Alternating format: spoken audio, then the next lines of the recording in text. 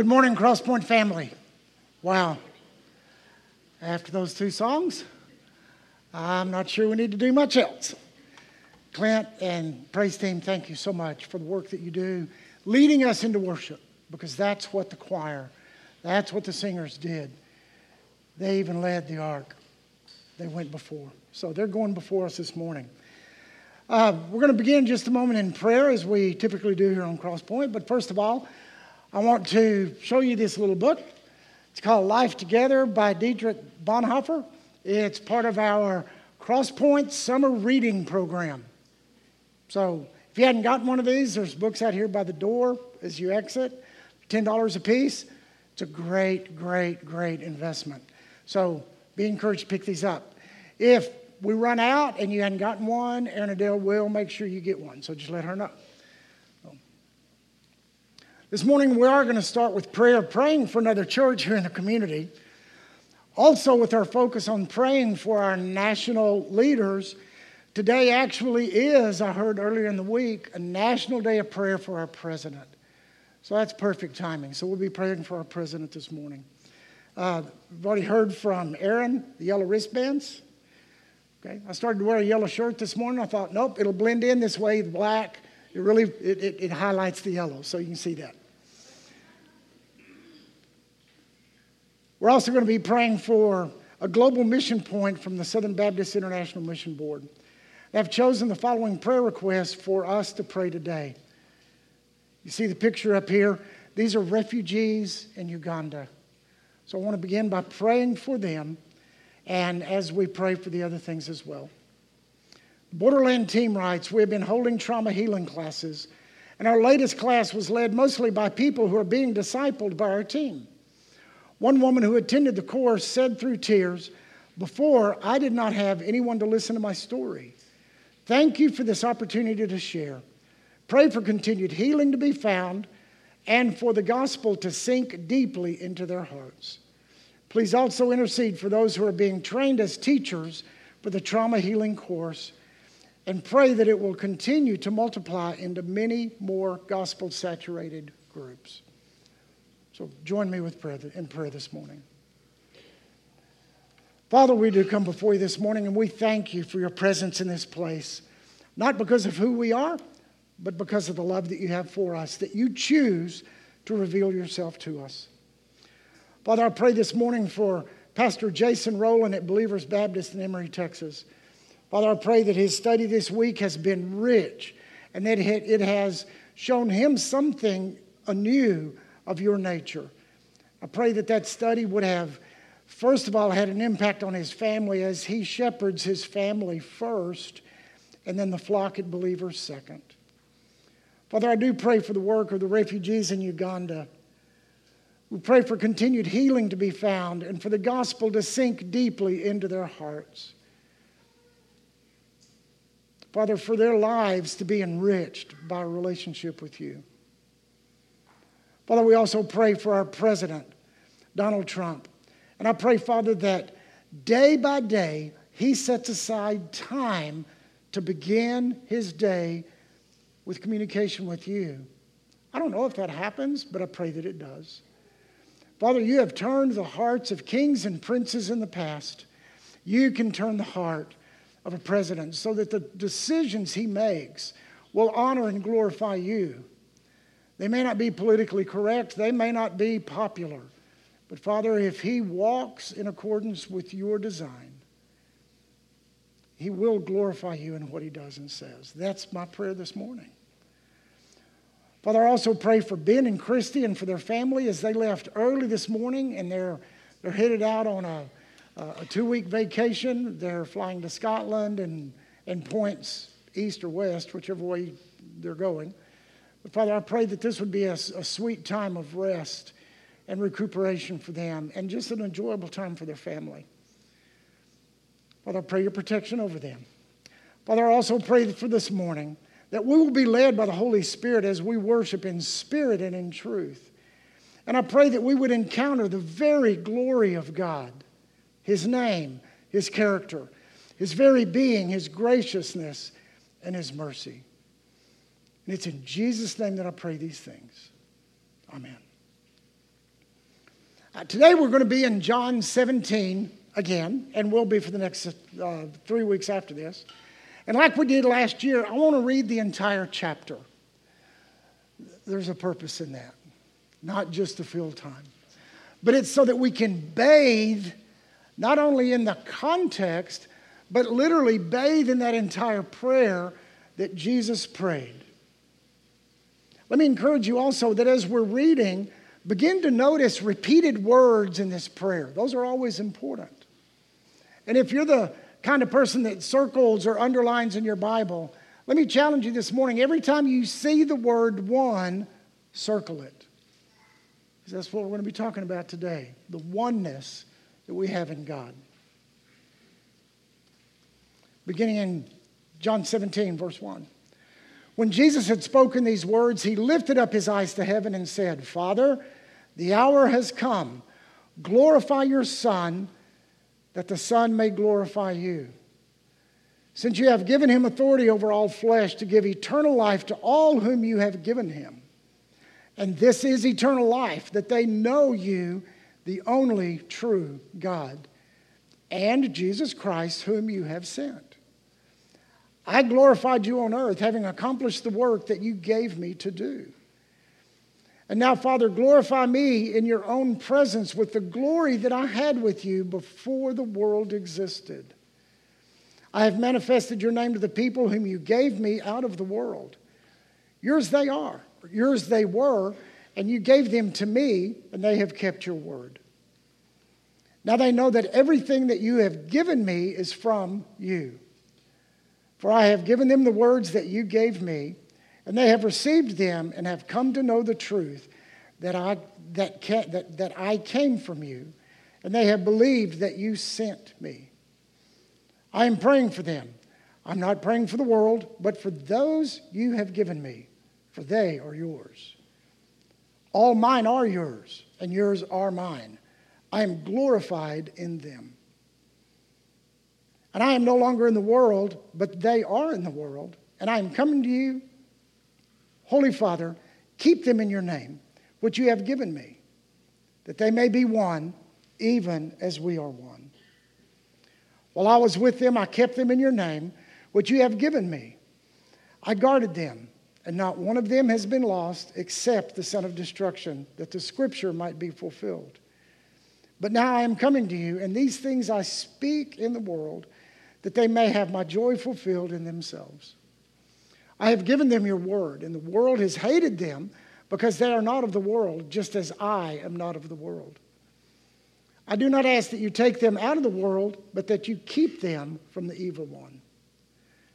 They are not of the world, just as I am not of the world. Sanctify them in the truth. Your word is truth. As you sent me into the world, so I have sent them into the world. And for their sake I consecrate myself, so that they may also be sanctified in truth.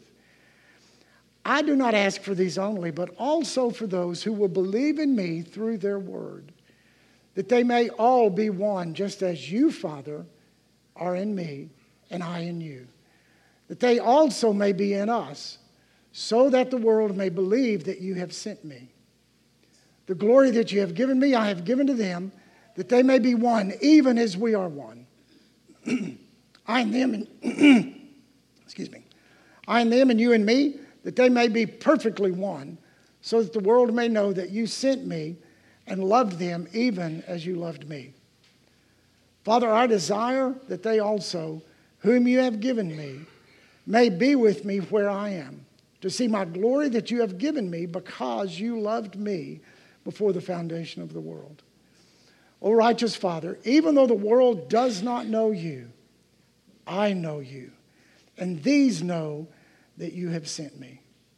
I made known to them your name, and I will continue to make it known, that the love with which you have loved me may be in them, and I in them. Now I'm going to be focusing this morning on verses 20 through 23.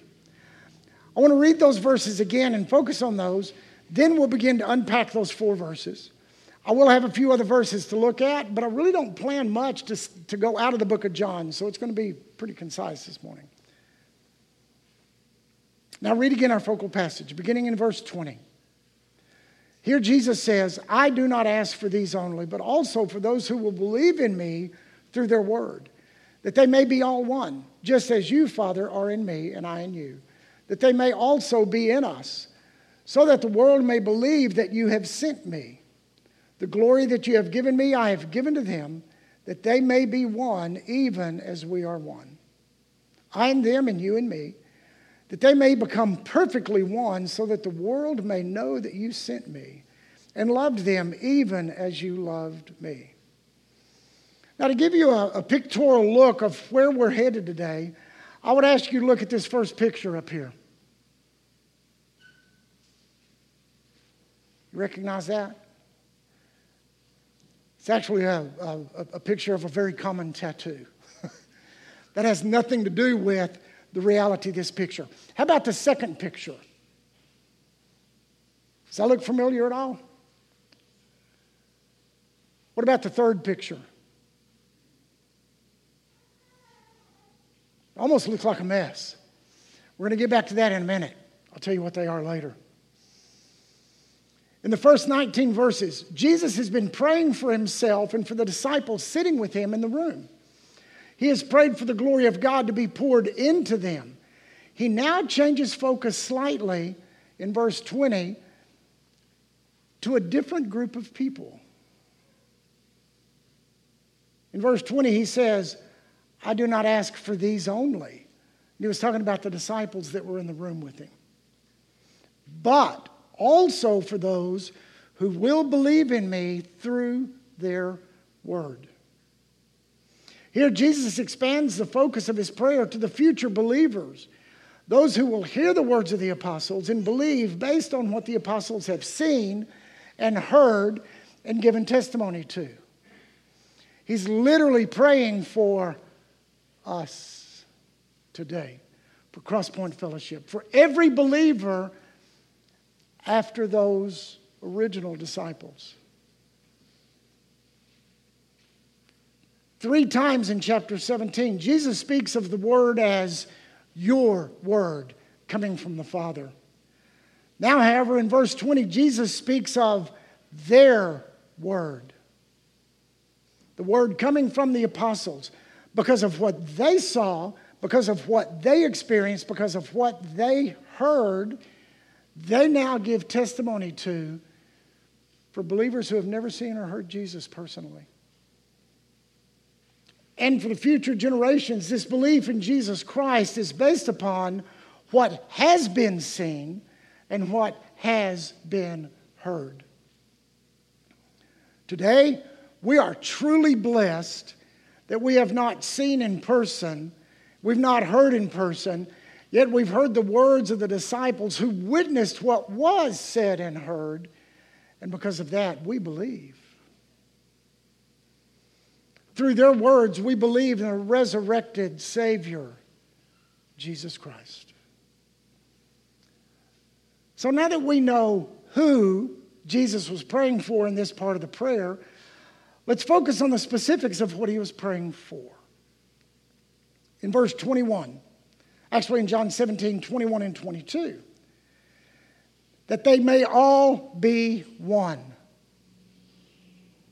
I want to emphasize that and read it one more time. That they may all be one. And then he explains that. Just as you, Father, are in me, and I in you. That they may also be in us, so that the world may believe that you have sent me.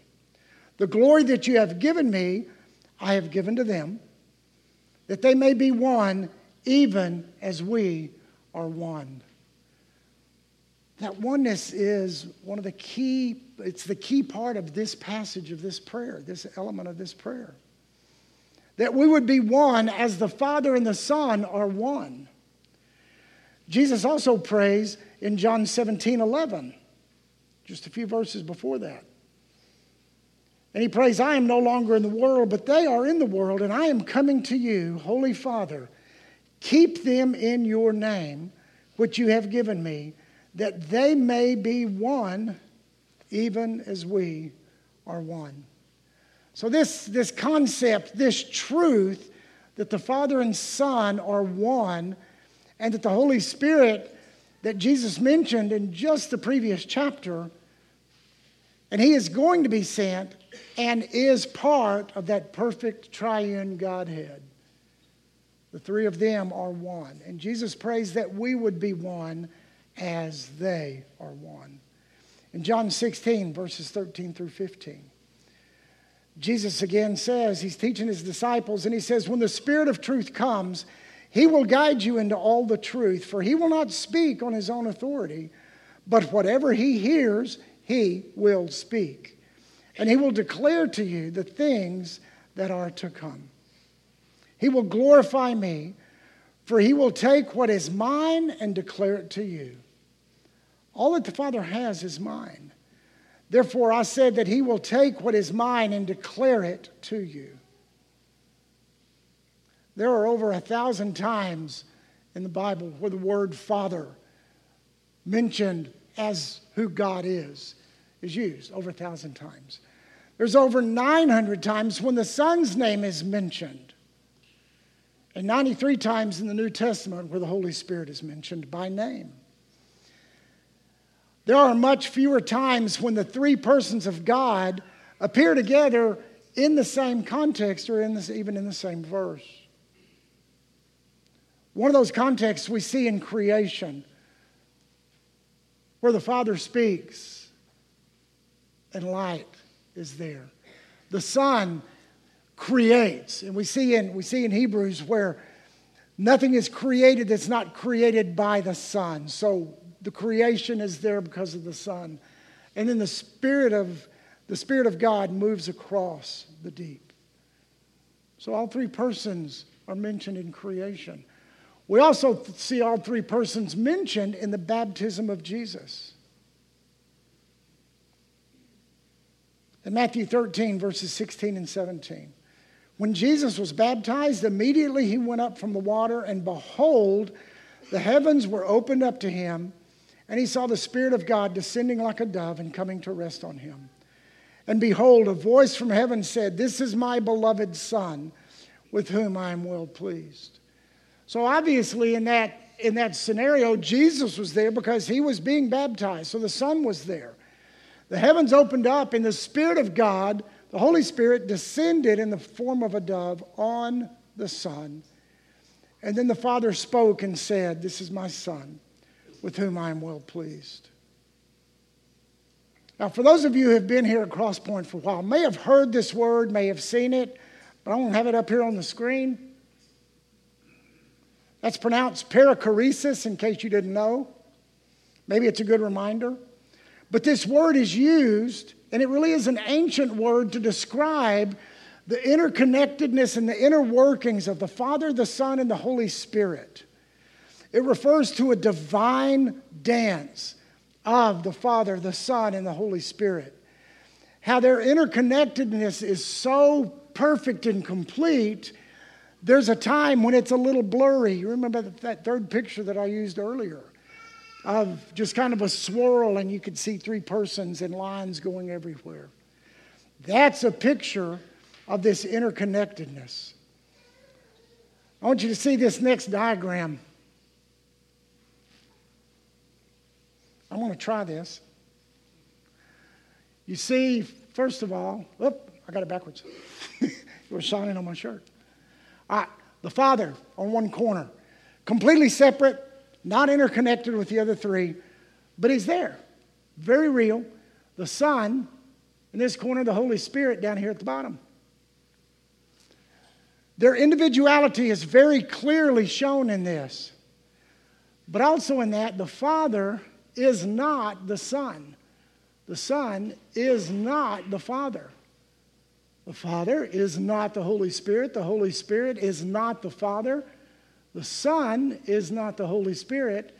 The Holy Spirit is not the Son. So the separate nature of the three persons of God is very real. And it's the part that we just can't wrap our brains around.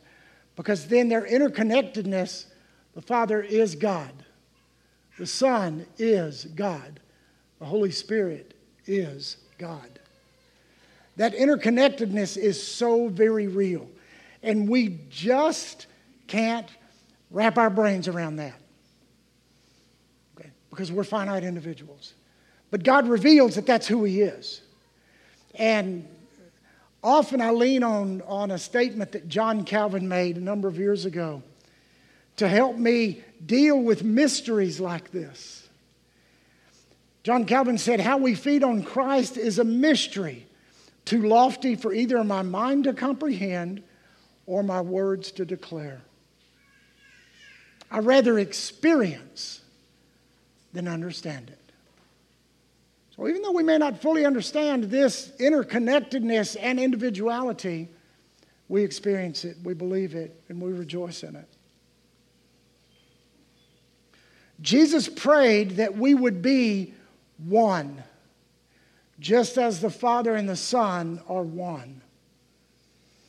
He called us to be participants in that oneness. And He petitioned that to the Father. Father, draw them in. To be participants. He invited us to be a very part of that oneness that God enjoys. Jesus literally in this prayer reaches out to us as He's praying to the Father in our imperfections. And He draws us into that oneness. How He does that, I don't know. And it's not important that I understand it. It's simply important that I believe it. And it's not as if God needed us to complete anything. He didn't. God was perfect in that triune unity, in that perichoresis. He was perfect in eternity past. He is perfect in eternity now. And He also is perfect in eternity future. That He chooses to draw us into that perfect perichoretic relationship is because of His love for us. He chooses to reveal Himself to us and to be glorified in our relationship with Him. He reaches down and pulls us into that holy dance. John 17:21 says that they may be all one, just as you, Father, are in me and I in you.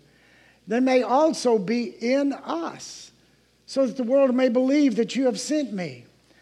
Here in verse 21, Jesus prays very specifically that we would be one, just as the Father and Son are one.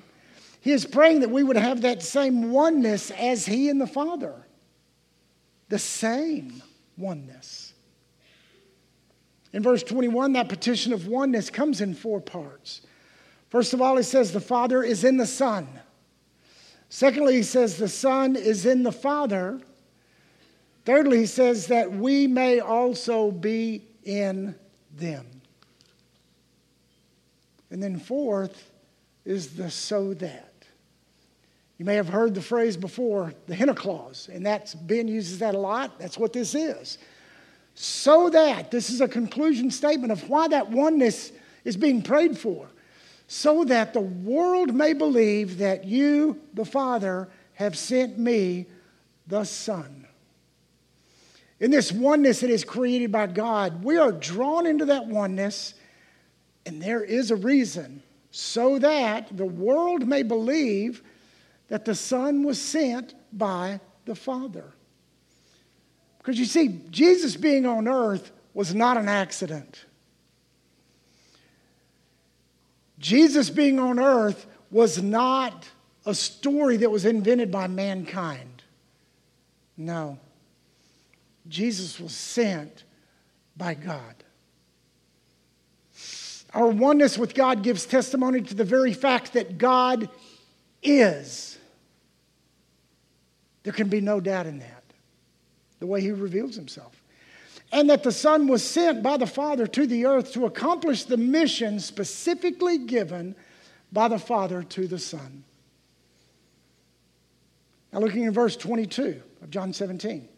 Jesus goes on to say, the glory that you have given me, I have given to them, that they may be one, even as we are one. Now we see again in verse 22 that this oneness was prayed for by Jesus by the fact that he has given us the very same glory that the Father gave to the Son. If you recall in Ben's sermon last week, Jesus, and you see in the passage, Jesus prays for the glory that he had before creation. He asked for that pre-creation glory to be restored to him. And then he gives us that very same glory. Have you reached the point where you can't understand that anymore? I have. We just have to revel in the truth of what that is. This purposeful, intentional drawing of God into that oneness was a deterministic action by a loving, powerful, and holy God. Not anything that we could conjure up ourselves. Now in verse 23 of John 17, Jesus goes on to pray. He says, I and them and you and me, that they may become perfectly one, so that the world may know that you sent me and loved them just as you loved me. Again in verse 23, we see 4 points of the prayer. Jesus said, first of all, I and them, talking about his believers. You and me, the Father and the Son, that they would be completely one. The they is talking about the believers. We're called not only to be one with the Father, but with one another. And then the fourth point in that, so that, this is Hannah clause number 2, the world may know that you have sent me and loved them as you loved me. So, how do we experience this deeper oneness with the Father and the Son? We experience this oneness the same way the Son was in the Father and the Father was in the Son in a shared mission. We are to glory in what God tells us to do in and through our lives and to share the gospel of Jesus Christ. Turn with me to John 15 to see yet another picture of this oneness. In this passage, Jesus paints a word picture of that oneness from an agricultural perspective, as Jesus often did. And he does so regarding a vine and its branches. Beginning in the first verse of John 15, Jesus says, I am the true vine and my Father is the vine dresser. Every branch in me that does not bear fruit, he takes away. And every branch that does bear fruit, he prunes, that he may bear more fruit. Already you are clean because of the word that I have spoken to you. Abide in me, and I in you. As the branch cannot bear fruit by itself unless it abides in the vine, neither can you unless you abide in me.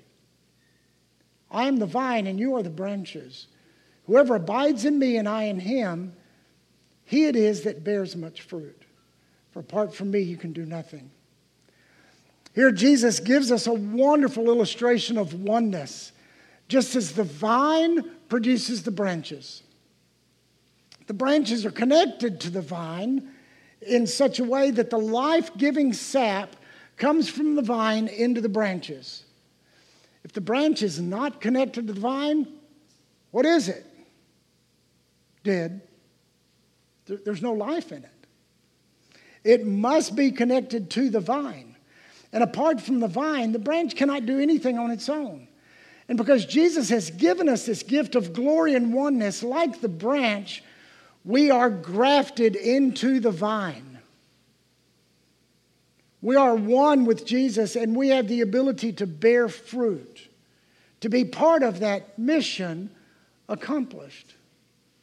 And that's the picture of the church today. That's who we are. Now, the next passage in John 15 gives us another picture of that oneness with the Father and the Son. Beginning in verse 8.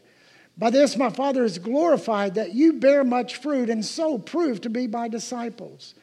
As the Father has loved me, so have I loved you. Abide in my love. If you keep my commandments, you will abide in my love, just as I have kept my Father's commandments and abide in his love. These things I have spoken to you, that my joy may be in you, and that your joy may be full. This is my commandment, that you love one another just as I have loved you. As a result of this gift of glory and oneness, we are to love one another. We are to walk together, share together, truly love one another as Christ has loved us, so that, the hina clause, so that the world will know that we are his disciples. There should be no doubt in the world's minds that we're different. There shouldn't be. If they can't tell a difference, we probably have some things to work on. But because we are gifted with the glory of the Father and the Son, and we are gifted with this oneness, we must realize that this gifting has already taken place. The words have given are past tense. The Father has already done that for us. It's a past tense phrase indicating an already done deal. It's already happened. But for us, and we know that through Scripture, it shows that because we are a fallen people and we are clay-footed individuals, we're going to make mistakes. We have to continue to walk in Christ.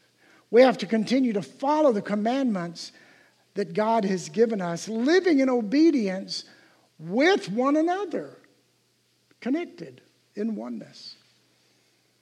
It's a gift from the Father and the Son, and it's empowered by the Holy Spirit.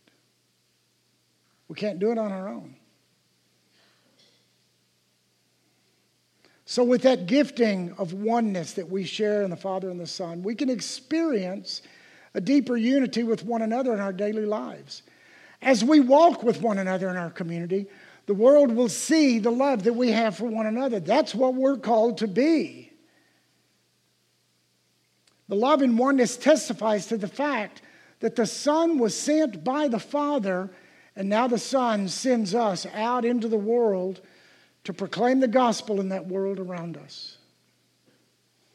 That is the shared mission that we're part of. In Matthew 28, verses 18 through 20, it says, Jesus came to them and said, all authority in heaven and on earth has been given to me. Go therefore and make disciples of all the nations, baptizing them in the name of the Father and the Son and the Holy Spirit, teaching them to observe all that I have commanded you. And behold, I am with you always to the end of the age. Crosspoint family, that's who we are.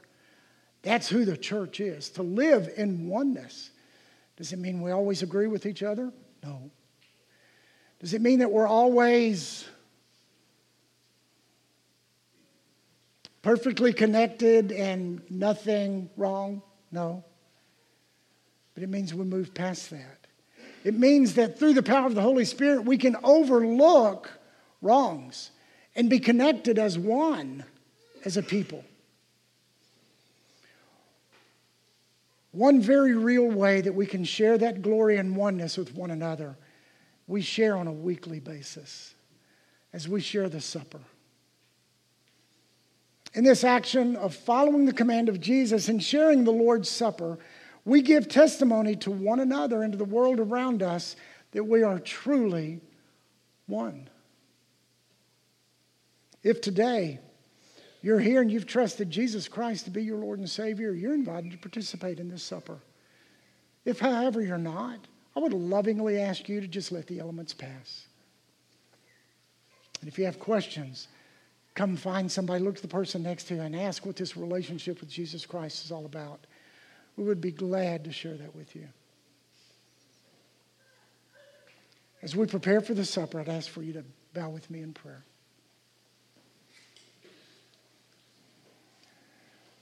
Father, as we come before you this morning, I thank you for that truly wonderful, precious gift of oneness. Father, I pray that the truth of that oneness would sink deep into our spirit, to sink deep into our mind and our hearts, that we would work, strive, walk in obedience with you and leaning toward one another in oneness. Father, in doing so, we give testimony to the fact that the Father sent you. Then we live in the truth that you sent us. And Father, as we prepare to, in oneness, share this supper, that we would be blessed in recognizing who you are and taking this step in obedience. And it's in Jesus' name I pray these things. Amen. Let's pass out the elements.